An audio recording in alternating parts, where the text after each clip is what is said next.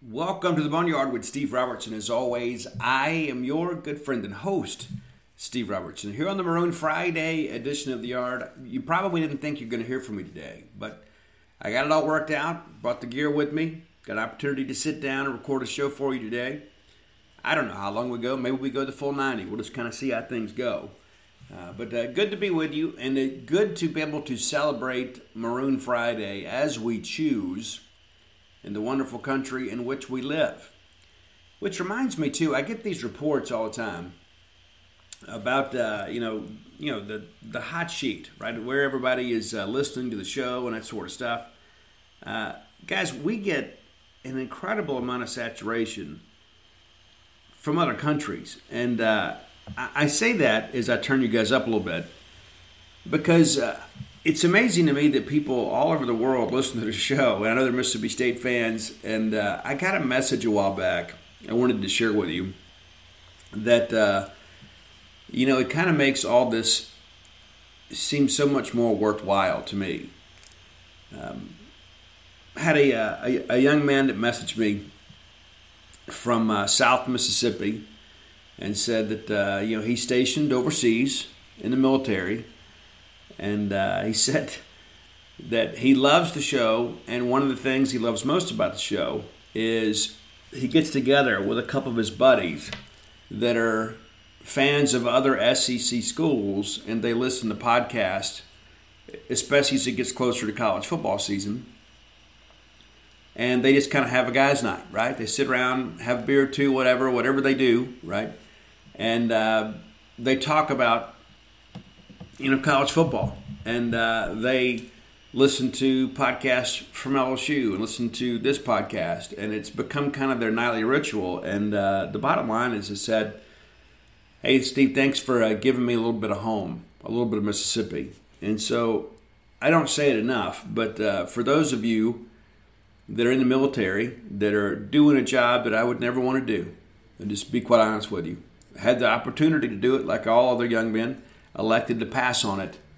And a lot of people doing a job out there, a very dangerous job, a job that requires them to be away from their families an awful lot and be in harm's way. And we appreciate you. We appreciate those who love you. They're kind of holding it down for you while you're gone.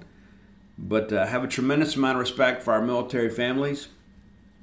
And so much of it is because of the fact that there's such a demand around the world, for the world police and things like that. And there's so many people that end up in places they never thought they'd be, doing a job they never thought they'd have.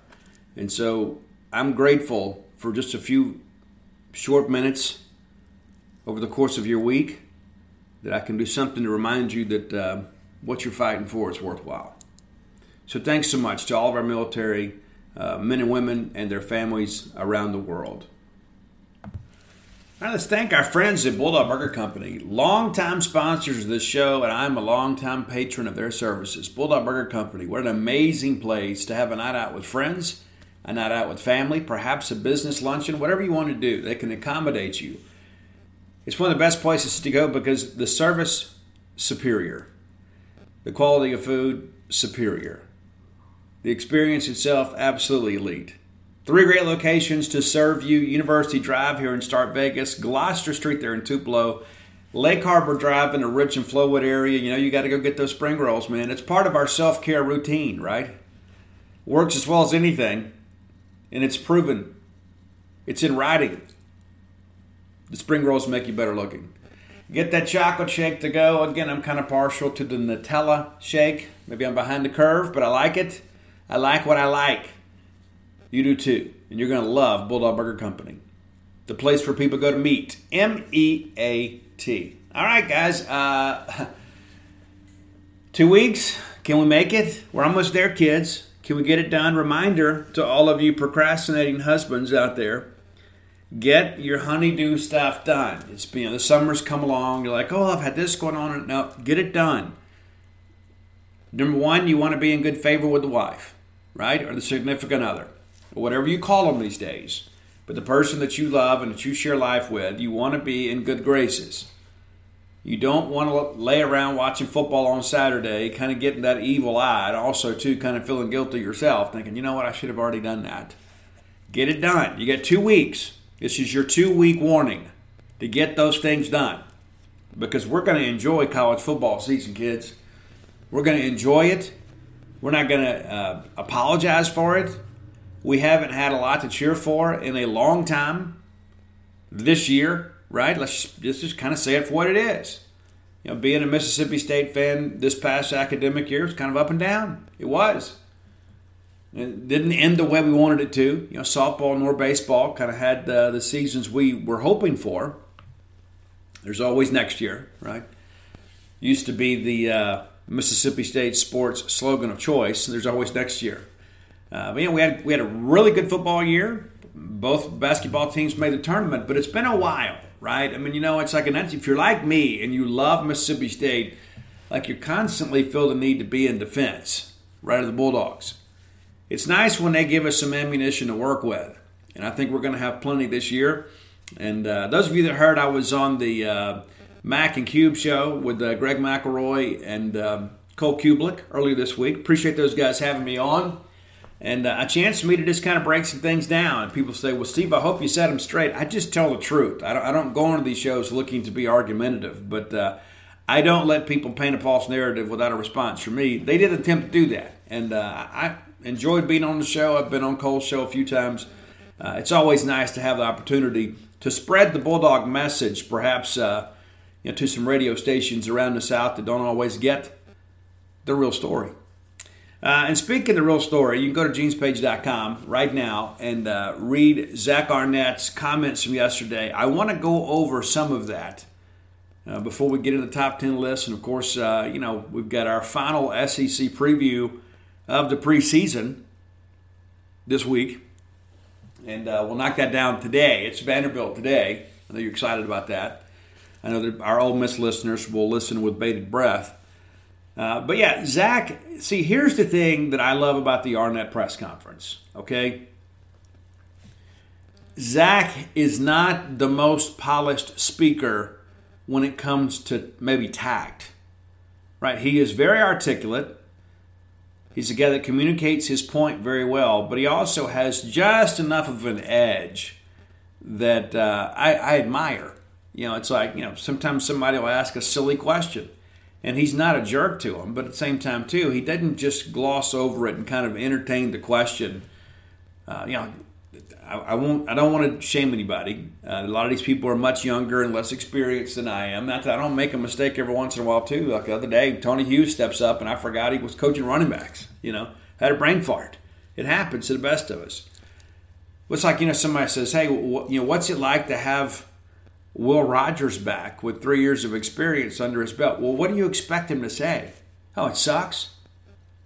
It's a very obvious question. I know a lot of times people just want to get, a coach kind of talking about a player to get a quote for a feature or whatever. But it's like, what do you think? I mean, like, we only get a handful of these opportunities. Let's not waste the coach's time and our time with the more obvious questions. I mean, you guys, listen, the whole point of this is we as members of the media are there as your advocates to ask the questions that are important to you and to allow you to get more insight about your favorite team. It's not just, hey, I'm just coming up here to hang out with a coach. Look at me, let me get a selfie. That's not the point. And I take that advocacy, if I can spit it out here, I'm just going to move on from it. Because I'm going to mess it up again and I'm going to become a joke. But I enjoy being your advocate. How about that? Advocacy. There we go. I'm there as your representative. And that's the way that I look at it. And I consider all of our subscribers and all of our listeners and all of our followers on social media, I am very grateful that they depend on us to be their eyes and ears. And so when I show up and I ask questions, I just think, hey, I peruse the board, kind of keep up with the conversation of what's happening over there. What are our people asking about? What am I asking about, right? What am I curious about? Because I figure if I'm curious about it and I'm around it all the time, then you will be too. And so we try to get you an answer. And I think Zach does a great job of answering questions in a way that doesn't come off as coach speak. And that's very refreshing. Again, not to be critical of other coaches, but we've had some coaches in the past that their answers were basically non-answers. I appreciate and respect the fact that Zach Arnett will answer every question. And sometimes you get a bit of a terse response because you ask a stupid question. It's not like Leach. You weren't going to go viral. Leach is a guy that would absolutely take you there. If you ask a silly question, he'll tell you it's a silly question. Zach just kind of has this smirk at times. But I appreciate the fact that Arnett is real, right?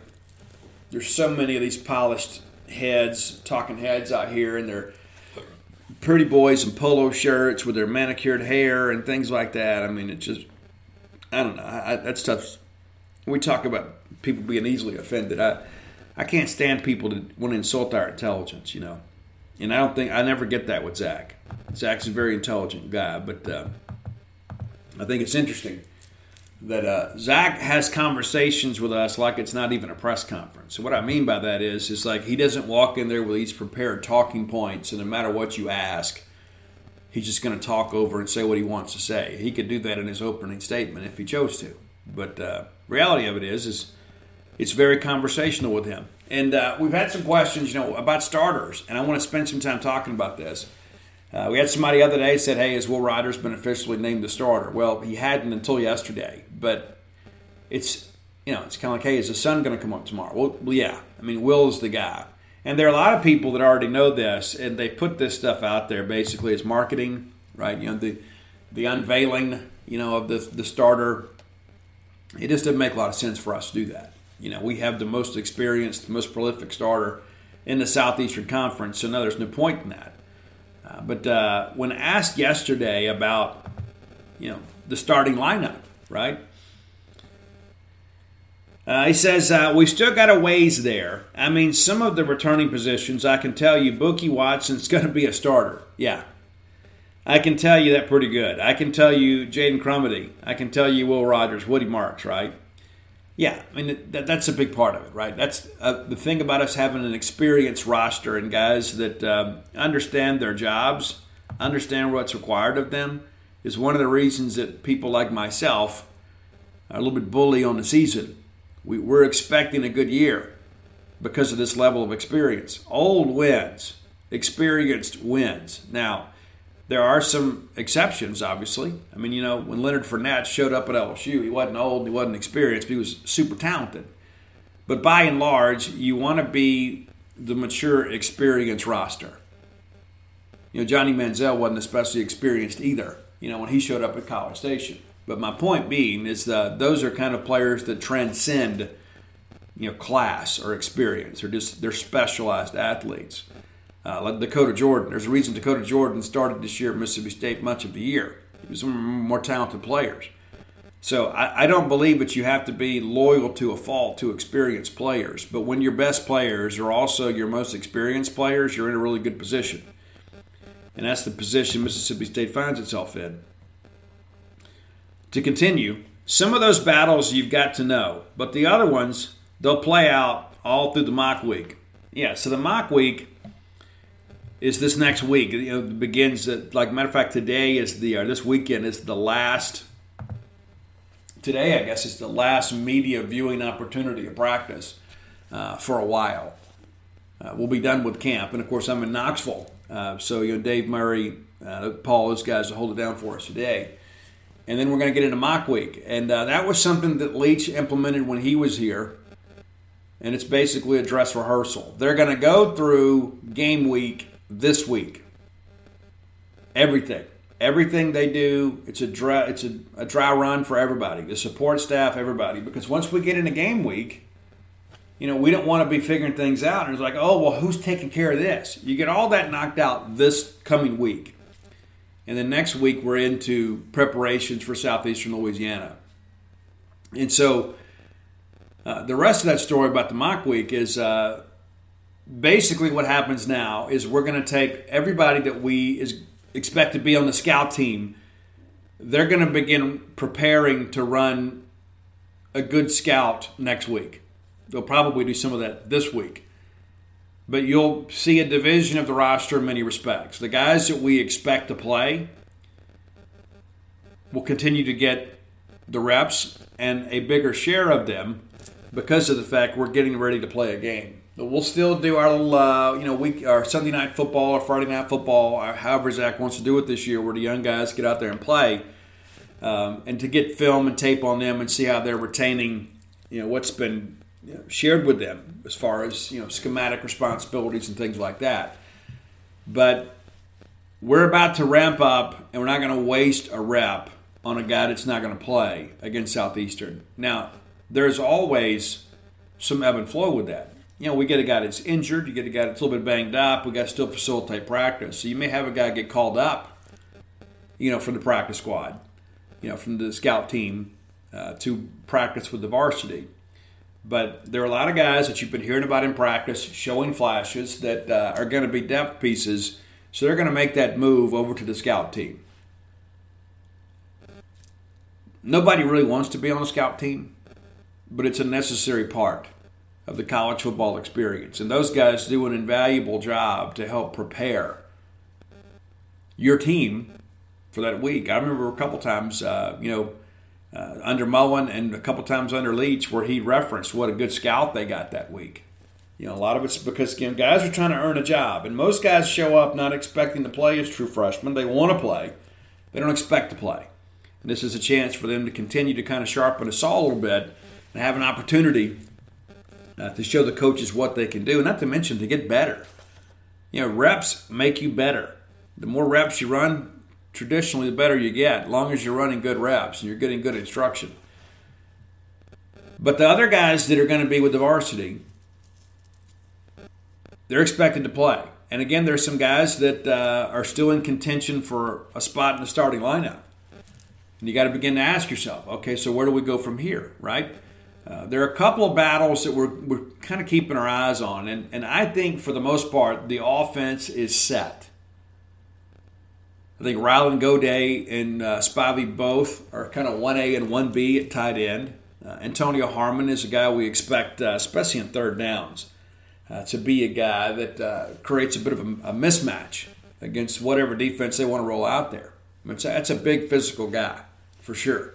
I believe he's found his niche there. And I will also say, too, because I really have no shame, I told you so. I told you so. Way back when, and there were people on Twitter that got upset with me for being honest about this. So, Steve, don't say he's going to be a tight end. He wants to play wide receiver. Well, I'd rather, number one, it's not my place, right, to tell that kid that. Number two, I'm going to call it as I see it, and I think this guy is a spread flex tight end all the way. I think he can play football a long time as a flex tight end. I don't think he's a guy that's going to have the foot speed to be an X receiver on the next level. I said that then, was criticized for it, so I'm going to come back now and tell you I told you so. And now I think Antonio Harmon is a guy now that's going to be a real weapon in this offense. Absolutely do. Love the kid. Love his work ethic, love his ability to catch football, and I think we're putting him in a position to be successful.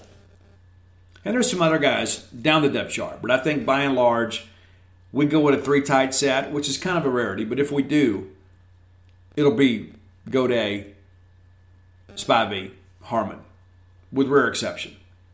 And again, I think Harmon's going to be a guy that I miss at Harvey. I mean Harmon. Harmon is going to be a guy that I think is going to really, I won't say that he's going to carry this team, but I think he's going to be a playmaker for us. I think he is a guy that will have some opportunities to do some things this year. And maybe he's a forgotten man on his team, but I'm expecting him to have a good year. In addition to that, again, I think completely offense is set. I think we know how the offensive line is going to run. I think we know what to expect at wide receiver. Of course, there's going to be some ebb and flow at times. At wide receiver, we're going to rotate a lot. Jordan Mosley is a guy that you guys don't know a ton about. You're going to see a lot more of him this year. Justin Robinson's a guy that known commodity. Tulu Griffin is a guy that people are already somewhat fearful of. Recently named preseason All-American. A lot of people know him as a return guy, so they kick away from him. And I think, again, he's been underutilized. And I think we all see that. But don't be surprised at the middle of the year if everybody in the SEC is like, this Tulu Griffin kid, Tulu Griffin. I'm telling you, he and Woody Marks, I think, really, really, really benefit from this change in philosophy and from Chad Bumpus getting a job as far in relation to Tulu because of the fact I think Chad's going to put him in his natural position. And if anybody knows how to play slot receiver at Mississippi State University, it's Chad Bumpus. I'm eager to see what Chad and Tulu kind of come up with this year in this new brand of offense. The defensive side of the football, our depth on the defensive line, I think, has proven to be better than maybe some people anticipated. And I think, again, getting Eric Taylor is a big part of that, too. Former LSU Tiger by way of Southwest Mississippi Community College. That was a big get for us. I don't know that we celebrated that enough. I mean, that's a very, very accomplished guy on the high school level, guy that had All-American designation. And he goes to LSU, doesn't pan out, and then we get him. And now he's here. He's the same guy. I mean, like, the trajectory of his career is still there. He just had to take a bit of a detour. And so I say that because I think some people right now, our fans, are thinking, I don't know what to think. Well, let me tell you, Eric Taylor is a dude. Absolutely is a dude. And will do a great job for us, provided he stays healthy. This is a guy with NFL potential. And then we've had flashes from Deontay Anderson. This is a guy, again, who was an All-American out of high school. Redshirted, played a little bit last year. Kind of reminds me a little bit of the Sean Ferguson thing. Even though Sean played earlier in his career, David Turner is not scared to give a young guy a chance, and I think that's what you're seeing with Deontay Anderson. Devontae Russell is coming on, and I understand he's having the best camp of his Bulldog career right now. So those two will kind of work kind of hand in hand. But I think when you look at the defensive front, I think we know how it's going to line up on snap number one, and I think we now have some very able-bodied and capable defenders to provide some depth on the two deep. We'll see how things go. Eager to kind of see what happens at weak side linebacker. Eager to kind of see what shakes out there, how that depth chart kind of folds. Again, I think in the end, it's the three backers are going to be J.P. Purvis, Buki, and Jet. I think. But, we'll see what happens. Obviously you want Jet and Buki out there as much as they can be effective and maintain some level of stamina because they're your most prolific players defensively. I need those guys out there. And I think, obviously, everybody knows DeCamerion Richardson's going to start. The opposite side, that battle's going to boil down to Ferge and DeCarlos. Of the two, I think DeCarlos probably has the advantage physically. Ferge clearly has the advantage from an experience standpoint. And he's been kind of up and down at times. He always plays hard. But he's a guy, too, that kind of picked on at times, too. Again, DeCarlos, with that great length and catch radius, is still learning the nuances of the position, but he's probably the better athlete and the better fit for the McBath experience. But again, Ferge is just one of those guys that is just a solid player that continues to show up and do a good job. And it's amazing to me, Asias Ferge attended my combine in Clarksdale years ago, and he's still playing college football. Still here at Mississippi State. I remember when we committed him, I was like, you know what?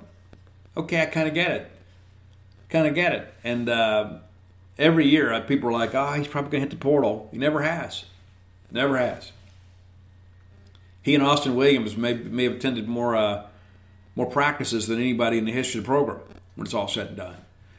But, yeah, Ferge is going to have a role. I think maybe Ferge starts snap one, but I won't be surprised if DeCarlos Nicholson gets more of the snaps. And I think in the end, I think Ferge is probably a two-deeper. I think Nicholson, just because of the fact that he has a little more athleticism, a little more size, just needs a little grooming, right? Just needs some experience out there, kind of taking on FBS receivers.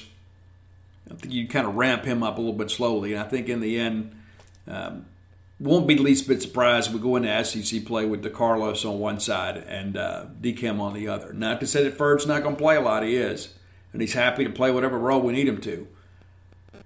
But I think in the end, DeCarlos is going to win the job. I think when you look back at snaps played and tackles recorded at the end of the year, I think DeCarlos will be ahead of Ferge. The safety thing, Jacoby Albert, again, that's a name we continue to hear. And, of course, State's having to replace, 3 safeties. To me, the biggest loss is Jackie Matthews. And I may be in the minority there, but that's a guy that knew how to play, number one, on the back end, but did a great job coming up and playing a very physical brand of football against the run. This is a guy that brought the wood. I wish he'd have come back. I really do. I know everybody has NFL dreams, and so Jackie chose to pursue those and went undrafted, but would love to have had him back. But all that said, we have the athletes to put this thing together in the secondary. But that safety group, again, is just, what I worry the most about is not, hey, can we put 3 frontline safeties out there and feel good about that? Yes, absolutely. What happens when somebody gets a little bit banged up, though? I mean, you feel good about Banks and Bulldog safety. I don't know if there's going to be anybody in the country doing a better job covering slot receivers better than Marcus Banks. This kid's legit. Absolutely is. One of the fastest players on the team. I'd love to see him and Tulu in a foot race. Really, really fast, really, really quick, has good instincts. There's a reason Alabama signed him in the first place. Then you begin to factor in Keyshawn Preston, really more of a run stopper, can play the deep third a little bit, a bit inconsistent at times in coverage. Jacoby Albert's a guy, obviously, that was very highly recruited, went to Kentucky, and we get him closer to home. And I think that he's a guy, too, that has flashed enough that you guys should expect to see him. And the question then becomes, okay, what happens on the second team? That's really the issue. And we have talked about safeties, since the end of spring practice. This is something we're going to have to watch. And so they'll settle that. I think they're close. And to hear Zach talk about it, and I think sometimes he talks to his team, to the media, is let's just kind of see how things go. And I think you got to keep people hungry. You got to have guys that continue to work. I mean, nobody is promised anything at this point. Nobody. A few more comments from Barnett. They ask him basically about the position battles themselves, if he's enjoyed watching those play out. He goes, I don't know. Everybody talks about the Sam linebacker position, right? But I've highlighted that some different defensive ends have flashed some stuff where they maybe even have us considering whether playing with a full-time Sam is the right move, and that's talking about going to the 4-man fronts. We got a whole lot of combinations being played at safety and cornerback. There's more on the defensive side than the offensive side, speaking of battles, because there are less returning guys. So it's been good to see. I don't think we're playing a high quality of defense all the time, so you throw in a new combination and see if they can do any better. And that's kind of where we are. I think we all kind of see it the same way, right? You got to settle the sound linebacker position. You got to find a suitable replacement behind Jet. You got to find a good 2-deeper because Jet's going to go out there at weak side backer and do the best he can do. And the same thing with Buki. You've got to be able to find some quality depth behind them. Deshaun Page obviously is a guy that has played multiple spots within the defense at the linebacker room, and so I think he is a guy obviously that could factor in at either of those spots. And that's a guy that's played a lot of SEC football. So you feel good about kind of rounding into shape here, and you feel like there are some guys too, some younger guys at corner. Like we haven't talked a lot about Radar Jones or Kamari Rogers, and of course Radar did not go through spring practice. But those two guys are very, very talented and were highly recruited. They just need some reps. And Kamari, of course, missed most of last season, recovering from another ACL injury. But when you start working through this, the pieces are there. It's just a matter of us kind of, meshing things together and finding the right direction. But we're going to have to defend in a deep third, and I think that's one of the things that maybe helps you a little bit too, is you realize you've got this blitz-happy scheme, and maybe that kind of prevents people from really testing those safeties over the top as much as they ordinarily would. And so, that's a big aspect of it too. We talk about that all the time. The best way to cover up a leaky secondary is to have a great pass rush, and we expect to do that. But there are going to be times when they're able to protect, and we're going to have to defend. And it's not like we're pulling kids out of the student section to go play safety.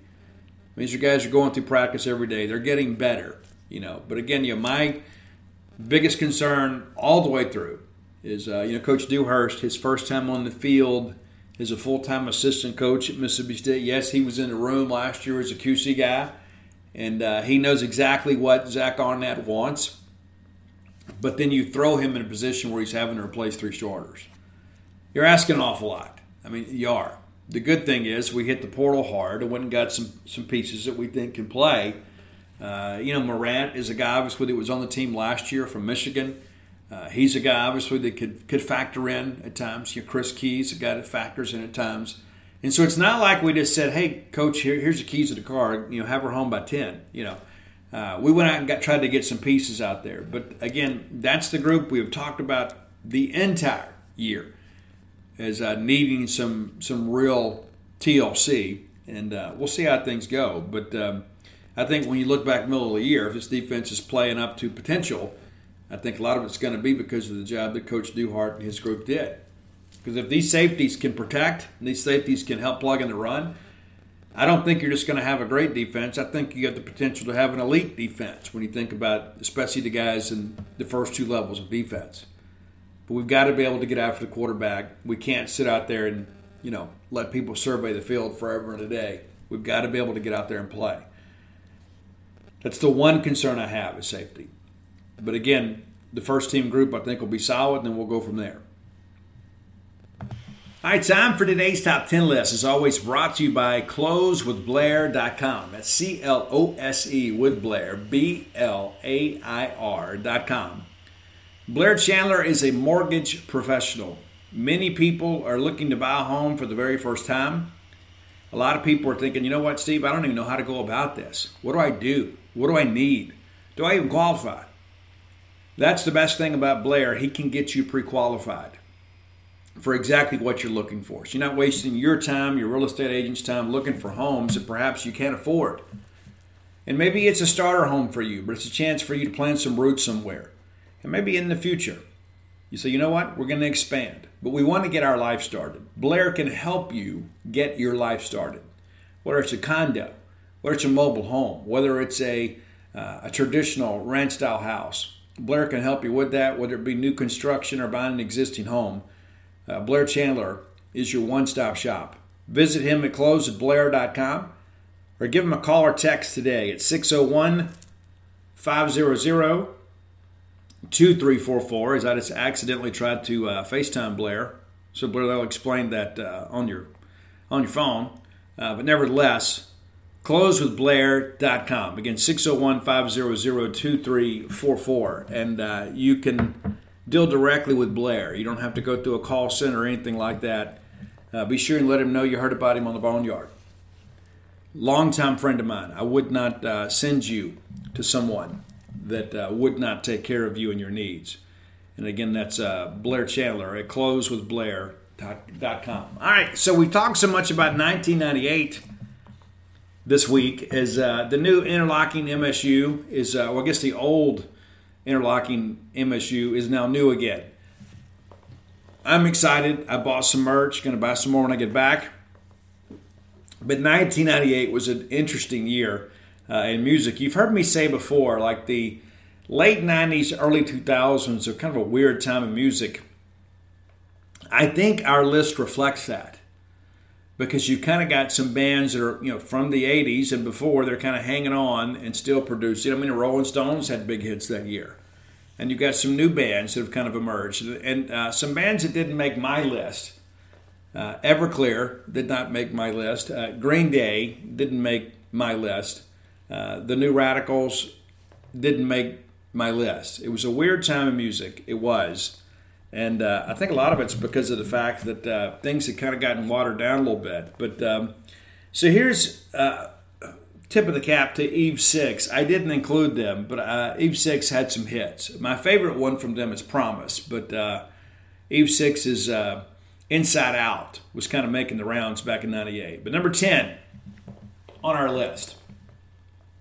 The band that really started it for me was Kiss. Kiss reunited with the original lineup in the late 90s. It's with Ace and Peter. And, of course, nowadays you've got Eric and Tom kind of pretending to be Peter and Ace. I don't know how you feel about that. I'm just happy they're still playing music. And, really the band of my youth in many respects, all these years later, still played. But they released an album, Psycho Circus, the title track from that album. Great track. I love it and wanted to include them. And I say welcome to the show, Psycho Circus, number 10. Number 9, there was so much hype around this band even before they made their debut album.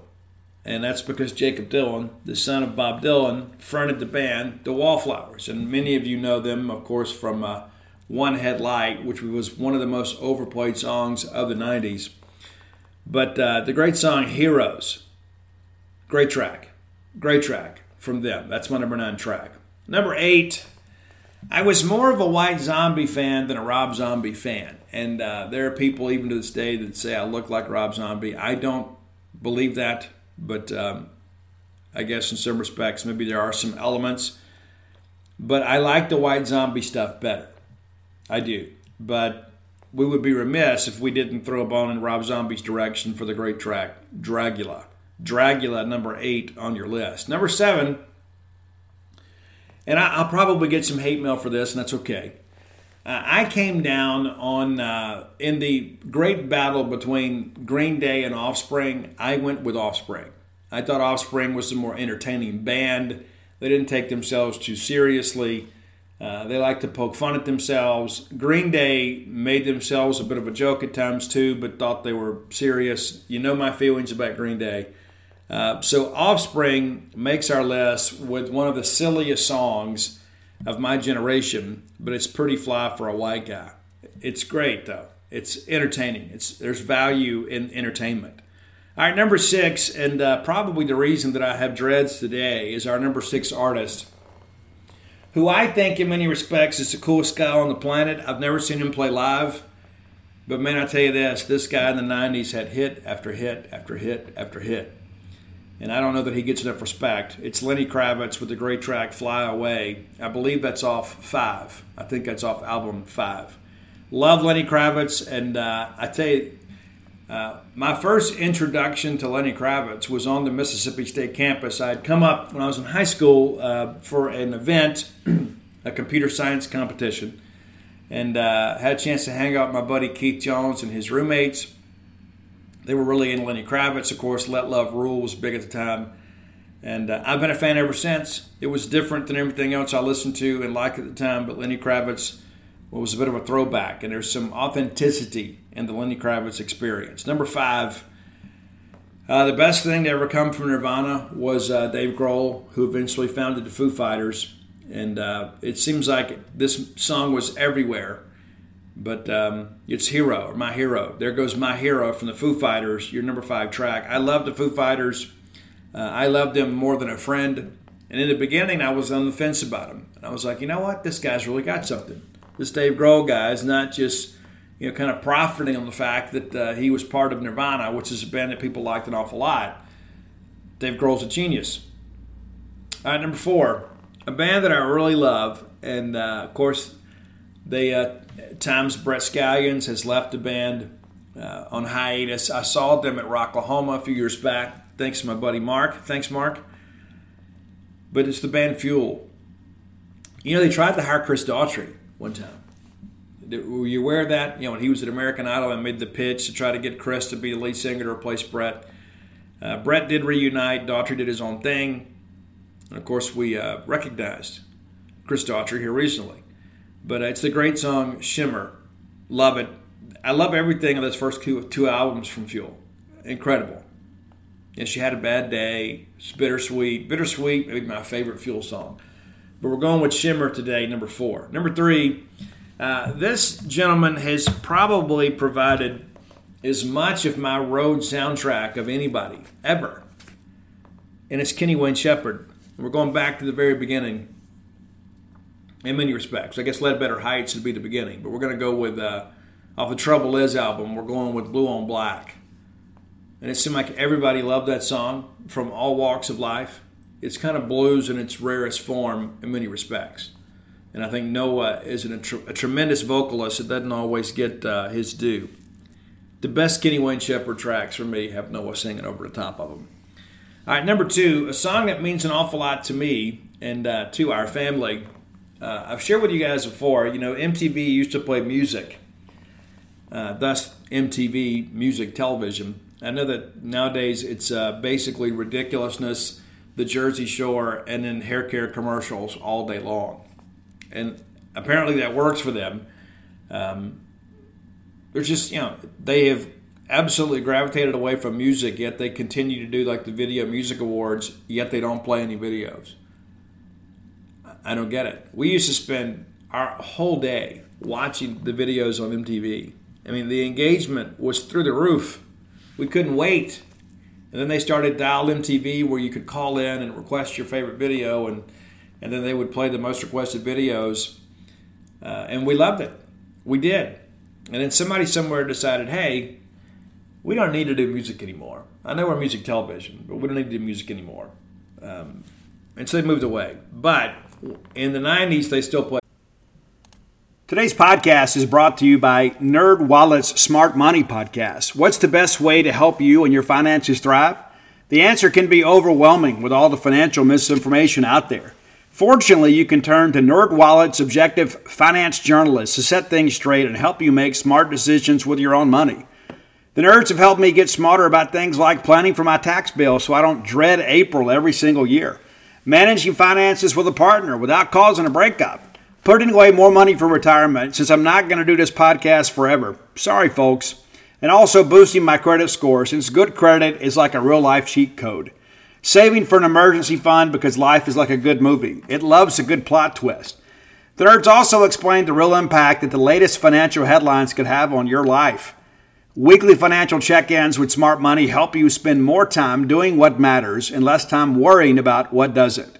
Let NerdWallet's trusted experts untangle today's web of financial misinformation. Listen to NerdWallet's Smart Money Podcast on your favorite podcast app. Future you will thank you. Bulldog fans, rodeo season is here. That's right, the Dixie National Rodeo. Get ready to roll, man. And I remember being a kid, that was like the biggest highlight for us. My grandmother would get us tickets every year, and me and my brother would wear our cowboy outfits. We'd put our boots on, have our chaps, our vest, and we'd go up there, and just in case one of the cowboys got a little bit scared to get on a horse or a bull, we were willing to do it. Yeah, for sure. Guys, boots aren't just for going out to a country western bar and doing a little boot scooting. Maybe you got a little Texas two-step in your game. Tecovas can make you look better than ever. Absolutely. And here's the deal, too. That's the thing, the versatility of Tecovas is you can wear them somewhere nice, or you can live life where you don't go gently. That's what Tecovas does for you. Yeah, it's a rugged, handsome boot. It's my favorite boot brand, and it should be yours too. Be sure and check them out. Tecovas believes in Western for all people, and you can feel that when you go into their stores. When you walk in, you'll be greeted like family, offered a boot shine and a drink, and maybe even an adult beverage if you prefer, and you can get custom fitted for a new pair of Tecovas boots. You can get custom leather stamping or branding, whatever you need to make it feel somewhat individual. Look up your closest store at tecovas.com. But if you can't make it to a store, Tecovas delivers the most premium quality and most comfortable Western goods right to your door. Visit tecovas.com. That's TECOVAS.com. And you know what, partner? Point your toes west. Videos. And it was always, VH1 too. But all that said, when Ani was born, my oldest son, the video that was on at the moment that he was born was Lightning Crashes from Live. It was. Now, of course, that was in the mid-90s. When Audrey was born, of my children, of my girls, she is probably probably the most unique in many respects, to be quite honest with you. She's very much an independent, confident young lady. I'm very, very proud of her. And she and I are very close and love her to death. But when she was born, the song Iris from the Goo Goo Dolls was playing on MTV. And if we hadn't already settled on Audrey, we may have named her Iris. But I love the song, and many of you know the story. Of course, that's from the City of Angels soundtrack. And Johnny and those guys got a chance to screen the movie and then write the song, and it fits perfectly. It's an incredibly beautiful song. And if you don't, I'm not going to give any spoilers if you've never seen the movie, but basically Nicolas Cage is an angel and falls in love with Meg Ryan, who is immortal. And so he tries to find a way to be with her. And he bargains with God that he will give up forever to touch her. And that's the line in the song too. I'd give up forever to touch you. That's what it's about. It's like I will give up being an angel just to be with you. And so the premise of the movie is rather interesting. Of course, very far-fetched, but interesting nonetheless. And so Iris was a huge part of that. If you watch the video, there's a lot of footage from the movie. Number one, though, because we don't like to end on ballads whenever we can. Metallica made a huge comeback in the 90s. Huge. Absolutely huge. And really kind of introduced themselves to a new generation. It's, a lot of people are like, oh, Metallica's just not the same anymore. Nobody's the same anymore. Nobody. As a matter of fact, if your favorite artist is just popping out cookie cutter tracks all the time, they're not going to be around very long either. But the Metallica track Fuel, man, it's just one of those ones to me. I think it's the best rock song of 98. So it's number one on our list today. And it's true rock. It is.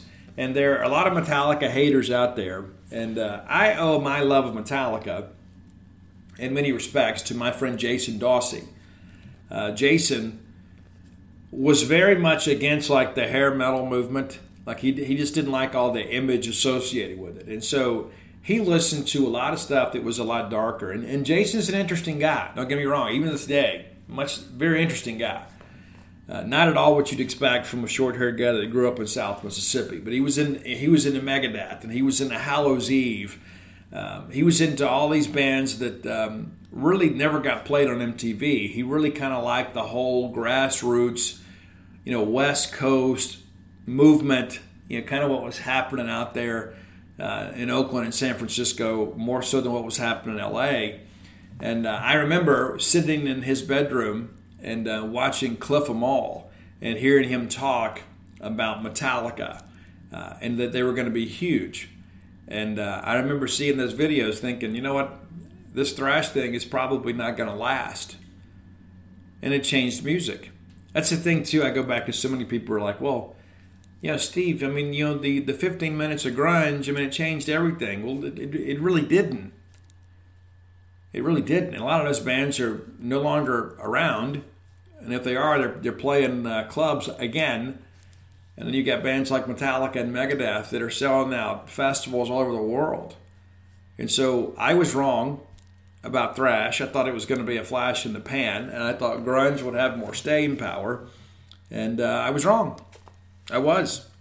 And it's part of those things about giving the people what they want. And that's the thing about Metallica is their core fan base is as hardcore as any, period. And it's not just, hey, well, I downloaded all their music and I bought a t-shirt off Amazon that they didn't profit from. Their fans, I think about Peyton Plumlee's dad. Peyton Plumlee's dad has seen Metallica play multiple countries around the world. He went to Scotland or something to see him play in a castle. Those people are hardcore. There's an experience there. There is a brotherhood and a sisterhood with the Metallica fan base that you don't find a lot of other places. Maybe you could say Iron Maiden, but there is just one of these things when people show up, they want to sing their favorite songs, they want to be part of the show, and they have such reverence for these musicians. And Metallica is just one of these bands, man. I guess they were founded in '83, and you look up now, and yes, they've had some craziness at times, but they've survived and still doing it at a big level. Of course, a new album dropped earlier this year, and mixed reviews about that. But I remember the first Metallica album that I actually owned had some cassettes that were kind of pirated. We used to have the dual play cassettes where you could dub one thing to another. But as far as going into a place of business and buying a Metallica album, and you're going to say, but Steve, late to the party. It's true. Is about once a month. That was like when Dana and I were first starting out. And about the only way I ever treated myself was, sometimes I wouldn't get the Food Club coffee creamer. We'd step up and get the real thing. But once a month, I'd buy a CD. Once a month. And then one day, it was time for me to buy my CD. Of course, it was right after payday. Checks had already cleared. And I wanted to go buy a CD. I don't even remember what I wanted to buy. And I'm sure it wasn't anything, significant. But Dana says, well, let me pick out the CD this time. And I was against it. I was. And she said, I'm going to get the Metallica Black Album. And I was like, no, I don't really want to do this. She goes, no, we're going to get it. We're going to get it. And I got it. And, of course, I knew the hits and knew a few songs from here and there. But I had it. And once I got over, her pulling rank on me, I enjoyed that tremendously. And then I went back and bought, And Justice for All. And then I went back and bought Master of Puppets, which is my favorite Metallica album to this day. Then Ride the Lightning. I went back and bought all the back catalog. And, I love when Death Magnetic came out. I mean, me and Ani were both really excited about it because I was like, this is an album for him, for his generation.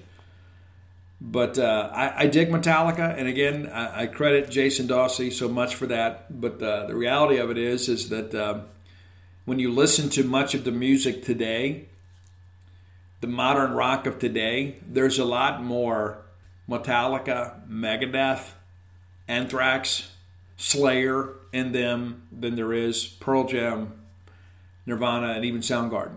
It's just completely different. And everybody's playing harder, and in some respects playing faster. The vocal presentation is much more aggressive than it was, with grunge, and certainly with, this coffee house crap they tried to push off as rock music in the late 90s, early 2000s in many respects. But just want to pay homage to those guys. Again, huge supporter of Metallica and their fan base for sure. Even though I was a late convert. And so hope you enjoy the list. If you have ideas for a top 10 list, reach out and let us know. We get something pretty much every day of the show or day after. And a lot of it's stuff we've already done. And, Robbie is Roy is my sounding board a lot of times on this. And I'll say, hey, what do you think? And we've got some other things that we're working on as we'll get closer to it's football season, but the fact that we can still talk about great stuff, and again, this music's 25 years old, and there are a lot of songs that were on that list, like the real quickly. I'm going to give you like some songs that were on the top 100 rock list that didn't make my list. I just bumped the microphone. Please forgive me. But here's this is like from the playback charts from '98. So number 4, and this is what we considered rock back then, not me. This is what modern mainstream rock considered rock and roll. Number 4, you want to take a stab at this? It was the Bare Naked Ladies, One Week. That was the number 4 most played rock song. It's not rock. It's a pop song. Nothing against those guys. I thank them for their contributions to Big Bang Theory. But Bare Naked Ladies, it's not rock. Number 3, One Hit Wonder, and everybody loved it and everybody sang along to it. But it's Fastball's The Way. That was the number 3 most played rock song in '98. Number 2, also not rock, but it's Every Morning from Sugar Ray. It's a pop song. It is. And again, I liked it just like you guys did too. I thought Mark McGrath was interesting. But the number 1 most played rock song at the time was What It's Like by Everlast. Also, not a rock song, but it was labeled rock. For a while, rock kind of became a catch-all, it's a category. But, one of my favorite songs that actually came out prior to '98 that was released, and we'll throw a ball in their direction, was One from Creed. And I know it's so funny, too. It's like there are some bands out there. It's like if certain members of the band prove to be douchebags, it's like all of a sudden we just paint everybody in the same light. I'll tell you, Mark Tremonti is the best guitarist of this generation. I'll die on that hill. And I think when you go back and listen to My Own Prison and you listen to one, even back then, you can see he was different. He was cut from a different cloth. And so while that I don't technically consider that a 98 song, we'll praise Mark Tremonti. And had a chance to meet Mark over in Birmingham. It was tremendous. Be able to shake his hand. The dude is the real deal. And to be able to watch him perform with his side project, Tremonti, loved that debut album above all, to be quite honest with you. But Mark Tremonti is a guy that, he's the guitar player in many respects. He does some things that are pretty ridiculous, for sure. But again, reach out and let us know if you have ideas for the top 10 list. You can find me on Twitter at ScoutSteveR. And Roy, of course, at Dogmatic67, DAWGMATIC 67. It's okay to push the follow button for Roy, right?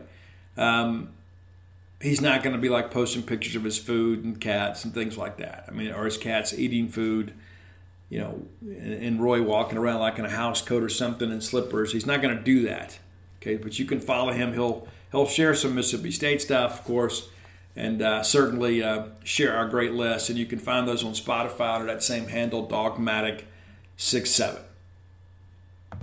All right, next segment of the show brought to you by Campus Bookmart. I was in there this week. The selection is great as ever. If you're looking for your interlocking MSU merch, you can find it at Campus Bookmart. That's always the case, right? They're always on the cutting edge of this stuff. Miss Kathy Brown does a tremendous job buying merch for a wonderful fan base who wants to outfit their family in the latest in maroon and white merch. You can do that in person at Campus Bookmart, or you can visit them on the World Wide Web at campusbookmart.net, courtesy of Al Gore's Internet, and order until your heart's content. I know many people have been waiting for payday and said, Steve, I got to get my gear. Well, Campus Bookmart's going to save you some money and have a tremendous selection for you. And speaking of saving you some money, by being a loyal Boneyard listener, you have a phrase that pays. It's BSR, which stands for Beautiful Steve Robertson. That gets you free shipping on all orders over $75. Any order less than 75 bones, absolutely incomplete. Mom, we're running out of time. I'm just telling you now, we're running out of time. You need to get to work on this.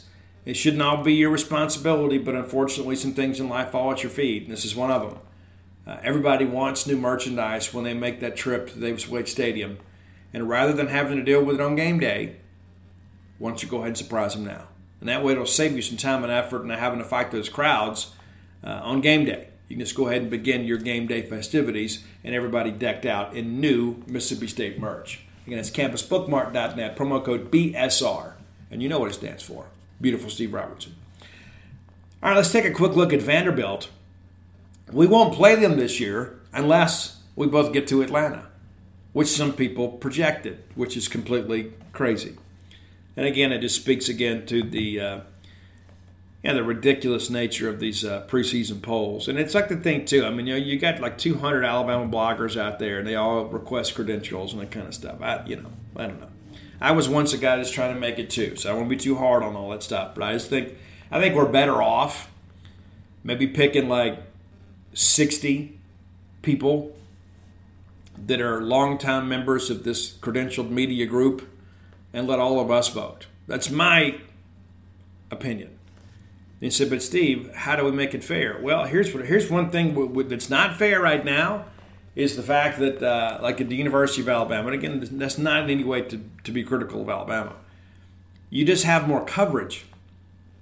You got more websites. You got more, radio personalities. You got a lot of people over there that cover the Tide. Same thing in Louisiana at LSU. And so, but rather than just give everybody a vote, that anybody that registers, let's just say, okay, listen, we're going to have, these 5 individuals or 6 individuals, whatever, that cover these teams on a daily basis that are actually credentialed, those people are going to vote. And whether 14, and so you begin to do the math on that. Okay, so you put that number together, and maybe you grandfather a few people in, maybe some old coaches or whatever, and you have the true SEC voting instead of this, because it's all done anonymously. And it's like if you pick all these guys and let everybody vote, and it's an equal number for each team within the league, I mean, there's probably not 5 people that vote for Vanderbilt, right? But there's enough people in the Tennessee media, I'm sure the national media, we could figure that out. Instead of having people that just show up, some guy runs, rolltideroll.net or whatever, and then he's in there voting Vanderbilt to win the SEC because the whole thing has become a fraud. The SEC has got to take control of this thing. I mean, you say, Steve, it's just a list. It is just a list. But if you're going to release this on behalf of the SEC media, there needs to be some type of credibility with all this. And the list, in many respects, has lost its luster. All right, looking at Vanderbilt last year, I picked Hawaii to beat Vanderbilt, and boy, was I wrong there. Mike Wright and those guys destroyed Hawaii 63-10. And I remember people telling me then, Steve, Hawaii may be the worst team in Division I football. Well, they looked like it that day. The next week, Elon, tougher than expected, but Vandy finds a way to win and opens up with a 2-game winning streak. And you start looking at this and say, well, hey, maybe. They were going to host Wake Forest, and some people thought they had a chance with Wake. They didn't. Wake gets them 45-25. So you drop to 2-1, but you bounce back and get Northern Illinois the next week. So now you have navigated through your non-conference schedule. You're 3-1. And people are like, man, if they can just find 3 wins, they can get bowl eligible. And people like myself said, it's not going to happen. It didn't happen, but it almost did. It's pretty crazy. And to give Clark Lee and the staff some real credit last year for piecing this thing together. Against Alabama, it was in Tuscaloosa. Come on, 55-3. Sadly, the reunion breast cancer awareness Vanderbilt employee appreciation game, the rivalry game with Ole Miss, went the way of the Vandy of the West. As Ole Miss wins 52-28. Would like for that game to have been a lot more competitive, but it wasn't. And then you lose to Georgia 55-0. So 3 consecutive weeks here, after going 3-1, they give up 50-plus points.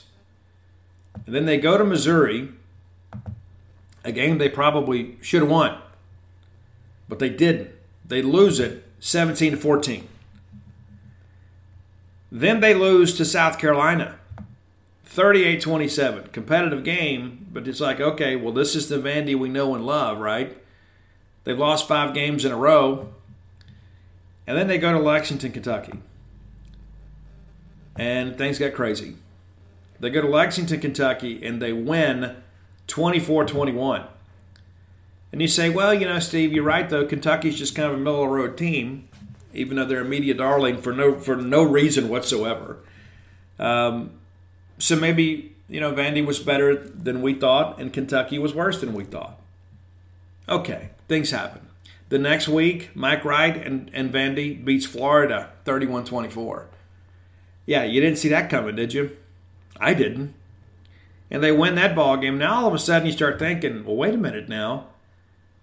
Man, if they have a chance here, it's senior day at home with a chance to play for a bowl bid, and to go 6-6. I mean, 5-7 is already a successful year by Vandy standards, especially considering that that's a stretch there where they couldn't score points, and they couldn't stop anybody. So Tennessee, you're thinking, man, Tennessee may have a bit of a hangover, of course. Tennessee drops a game they shouldn't.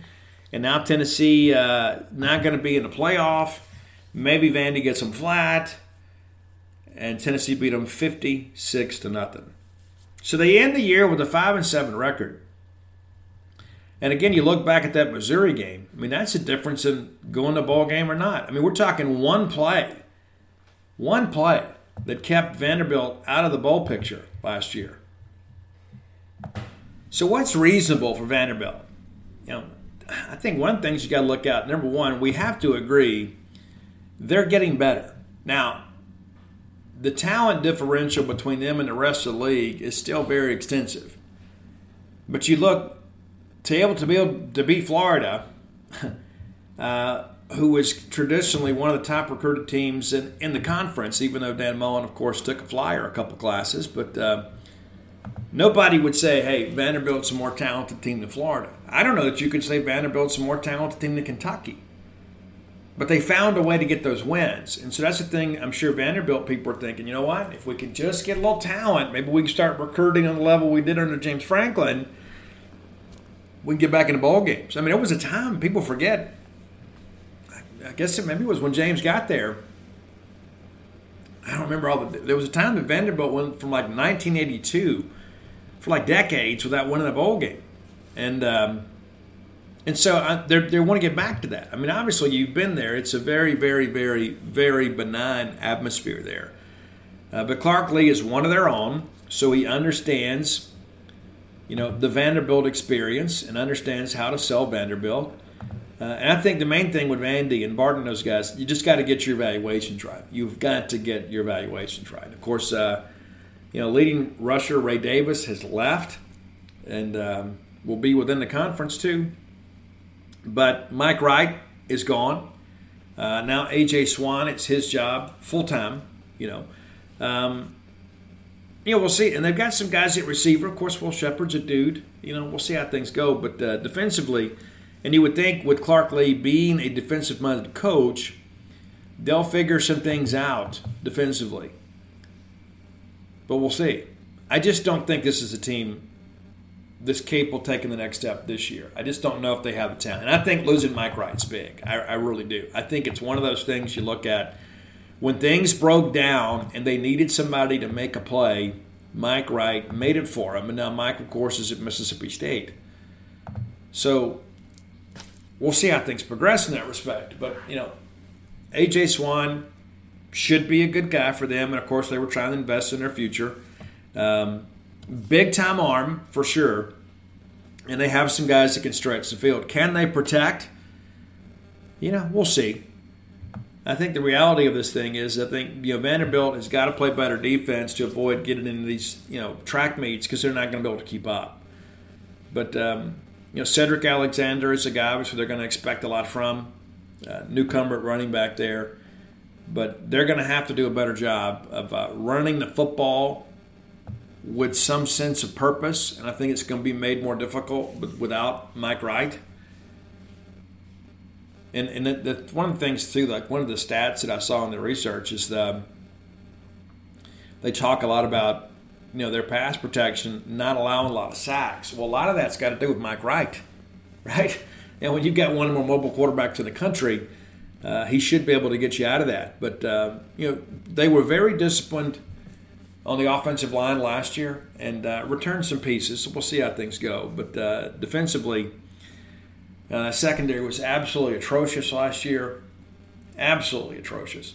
And we'll see. We'll see how these things go. But I just don't know if they're going to have the talent and the depth. That's really the issue if you're Vanderbilt, is it becomes a war and a season of attrition. And you just don't have the bodies, of course, to kind of eat up the casualties. And I hate to say it that way, but you understand what I mean. There was some guys over the course was easy to get beat up, and they need a guy that can step in. The gap between the first and second team at Vanderbilt might be the greatest of any in the conference. You're already struggling to get talent, and it's even more difficult when you can't, offer early playing time. But, we'll see. I think this is a group, it's going to be much like last year. If they can keep games manageable, if you can keep games, in the 20s, you got a chance. You have a chance. So we'll see. And I've said that like 10 times now. We'll see. Of course we're going to see, Steve. But looking at this year's schedule for them, for them it's always so important to win all your non-conference games. It's so important for Vanderbilt. And it is for Mississippi State and Arkansas and Ole Miss too. We need to be able to pocket those 4 wins, but it probably means more at Vanderbilt than anywhere just because of the lack of overall talent. So they're going to open up at home against Hawaii, and the kids in Hawaii are probably excited to go to Nashville. I would be. And so you got to feel like, again, I'm not going to make that mistake this year. I'm going to pick Vandy at home. And then they get Alabama A&M. So you're 2-0 out of the chute. You got to go to Vanderbilt. That's probably a loss. Then you go to UNLV. I don't know. But I think, if I had to call it today, I think they're probably in trouble there. Going to Vegas.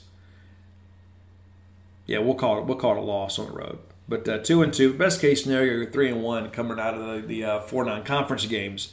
And the thing about that too, by scheduling the way they do, you never get that non-conference week later in the season when you need to rest some guys. So I think scheduling wise is probably not a great thing. I think you kind of shoot you wide the first 4 weeks of the season, and you're just hoping to pick up 2 along the way. They will host Kentucky. I don't think it's going to be a great Kentucky team. I've said it every year. But that's a game to watch for sure. You get Missouri and Nashville too. So now all of a sudden you start thinking here, can you get a split? Yeah, maybe. But, you probably need to win them both. And I don't think they will. I'm eager to see what Missouri looks like this year. They're not going to challenge for the East, but I think they're a team that could wreck somebody's season. Then you got to go to Florida, and then you host Georgia. I got both of those as losses. I just don't think Vandy can go into the swamp to win. They go to Ole Miss, and when these two teams get together, you just throw the record books out. One of the better rivalries in the history of college football between Vandy and Ole Miss. And really, it's a battle of trophy cases, right? I mean, let's just be honest about that. I mean, it's like, you got one team with the big ego and the meager trophy case, and then you've got the team that just fills the team because they have to, and they have the meager trophy case. And so in many respects, a lot of similarities between Vanderbilt and Ole Miss. But that game's in Oxford, and it looks like it's going to be, the ending of an era, this Ole Miss-Vanderbilt rivalry. I mean, it's not on the level of Texas and Texas A&M. It's not at that level. But, it's really sad in many respects. It's bad for the game of college football. And the truth of the matter is, Ole Miss got the biggest bone ever when we split divisions back in '92, if memory serves me correct. And their permanent opponent was Vanderbilt. It's a joke. And then they still couldn't take advantage of it some years. All right, then you get Auburn and Nashville. You're at South Carolina, and you're at Tennessee. This is a brutal schedule, guys. I mean, and not just because it's Vanderbilt, but because of the fact that you're going to need, basically, in order for Vandy to get to a bowl game this year, in my estimation, I think they got to go undefeated in a non-conference and then knock off Kentucky and Missouri. I don't see them winning in the swamp. They're not going to beat Georgia. I don't think they're going to win at Ole Miss. I think Ole Miss's running game is just going to be too much for them. Auburn and Nashville, maybe, depending on the health of that team. If Robbie Ashford ends up being as good as they expect, Auburn could surprise a little bit. And then at South Carolina and at Tennessee. So there's not a game in the Southeastern Conference I think you look at and say, hey, I would favor Vandy unless it's Vandy, Missouri. So I think in the end this is probably like a 3-9, 4-8 type year. And you hate it for Clark Lee. I mean, obviously he's a guy that loves Vanderbilt and is there doing the best he can. And they're going to work hard for sure. There's just not a break in the schedule this year. And again, I think maybe scheduling all 4 non-conference games the first 4 of the year, probably not the way to go about it. And again, opinions vary on that. You can say, you know what, Steve, we're trying to build confidence, right? And before we get into conference play, and all of a sudden you pick up 3 or 4 wins. Well, I agree with that. The Power 5 mandate suggests they have to go out and get Wake Forest, and Wake smacked them around pretty good last year. So I expect that this year. And then it's this UNLV thing. I mean, it's like, let's be honest about this. Is there an FBS team right now that you would favor Vandy going to their place and winning? I mean, and again, I say that with all due respect. But there's not a team, especially you got to go across the country. And hey, we're going to go to Vegas. It'll be great. I think it's a distraction. I really do. So I think Vanderbilt's looking for a tough year. I don't think Clark Lee is in any danger by any stretch of the imagination. But, just like last year, we were expecting them to be terrible last year, and they nearly made a bowl game. Again, one play away from making a bowl game. And they surprised us by beating Kentucky and Florida. And how much fun was that? And then, of course, the guy that was kind of the linchpin in the whole thing is now at Mississippi State. It's a bit of a package quarterback for us. And again, I've said it more than once. If Mike Wright has to start a game for Mississippi State, depending on who the opponent is, I expect to win the game. I really do. Mike Wright is capable of running this scheme. Accuracy-wise, he's not on the same level as Will. But the flip side of it is Mike's the better runner than Will. And everybody sees it, but I think they'll complement each other really well. Eager to see how Kevin Barbay utilizes Mike Wright, as many of you are as well. So that's our preview of Vanderbilt. Now, next week we'll be back and we'll be on schedule. I'm not traveling. I think I'm traveling again until the week of the South Carolina game. But so we'll have the wife back home next week and in the next couple weeks. But so we'll have a regular schedule. At least that's a plan anyway. And things come up, I'll change it. And I thought this week's schedule was going to change. Ended up being on schedule after all. But so we're going to finish up here and head back to Starkville. And next week, we'll be kind of getting things together for this mock week. And, we'll take some time to preview our non-conference opponents. That'll get you through Monday, Wednesday, Friday. And then next week, the following week, we'll be previewing Southeastern. It's August the 18th. We're going to play football September the 2nd. So when we get through next week, breaking down, what you're going to get from Southeastern will come on game week. But everything else, Western Michigan, Arizona, that's all going to happen next week. And again, a lot less availability as far as viewing practice. So we won't have our depth chart and won't have scrimmage snapshots for you. But we will have the opportunity to interview coaches and players again. So we'll have full coverage for you over at Gene's page. And we make most of our team coverage free unless it's like a one-on-one interview or an exclusive interview, like when I visited with Justin Parker a couple days ago about the pitching lab. Well, that's going to be for our VIP subscribers only. But most of our team coverage we do make free, so you don't have to be a member of Gene's page to view that. And the reality of it is we want you to be, but there's only so much room in the paper. Even though they do some things online, we're going to have more stories, more content than anybody else. And go by and be sure and check that out. Reminder too, Mississippi State baseball practice began earlier this week. We will be covering the scrimmages, and we'll get as much as we can. But I think, again, there's a lot of baseball fatigue right now, so we're not going to be, it's not going to be a 3-story day. Right? There have been times in our past where we'd have we'd have all these velos, we'd have the game recap, we'd have all these statistics, and we're not going to have that. And it's not that we don't care. It's just that we're going to skew most of our coverage more towards football right now because there's a lot of expectations about football. And the truth of the matter is, as much as I enjoy reporting on baseball, I just think it's kind of a niche sport this time of year. I think there are a lot of people like, you know what, Steve, listen, I'm going to worry about baseball in February, so I'm not going to read a lot of that stuff. And so there's no need for us to commit 3 or 4 stories a week to baseball right now. And again, that's not being critical of anybody. I mean, it's just, hey, the exuberance around football right now is palpable. I think we all see that. I think a lot of people are really excited about football, and they're just ready to get onto that because they think this could be a special year. My thoughts about that. I think that we're going to be as good or better than we were last year. And I'm eager to see what Kevin Barbay does. I'm really interested in what's, talking to some people when all this stuff happened, when we decided to retool the offense. The thing that people got back to me is said, you know what, Zach wants to run the football more.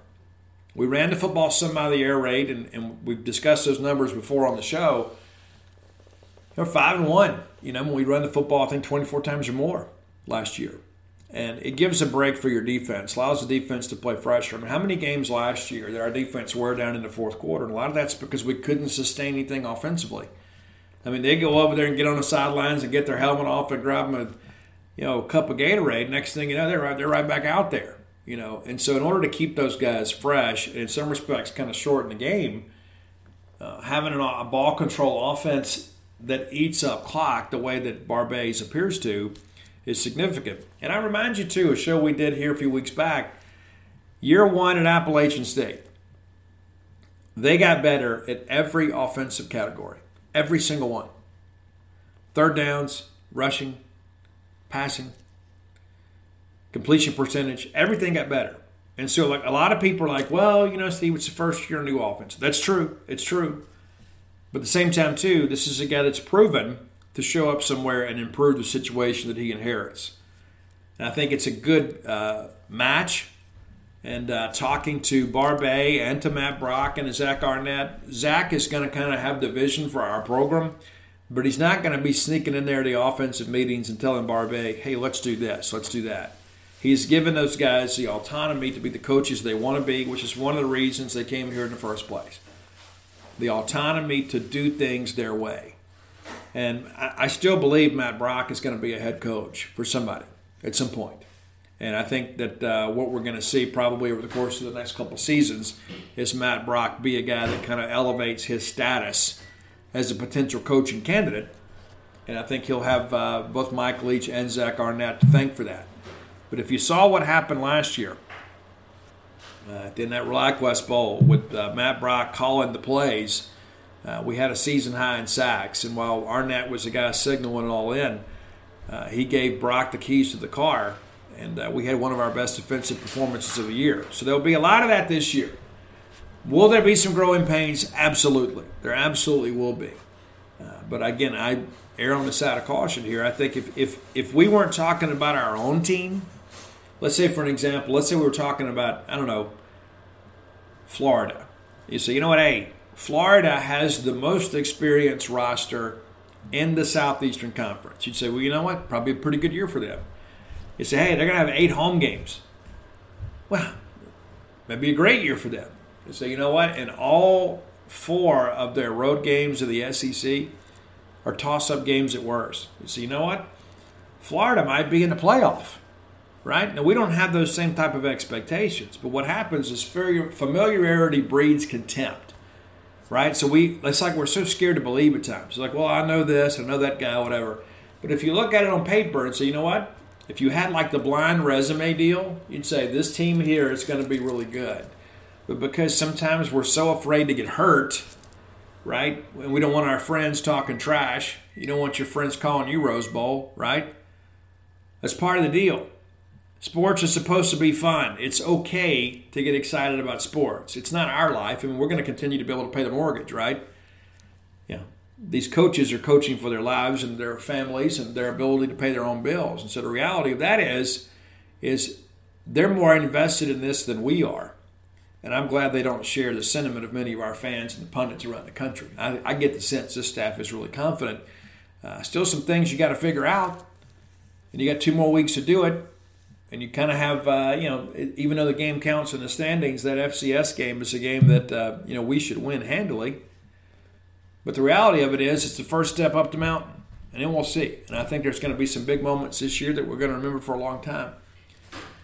If you hadn't done so, go to whenthebottomfalls.com, and you can pre-order the brand new book, When the Bottom Falls. Of course, it's basically my memoirs, basically about my life and how I ended up and became a drug addict, how I overcame that, and how I live life clean and sober today.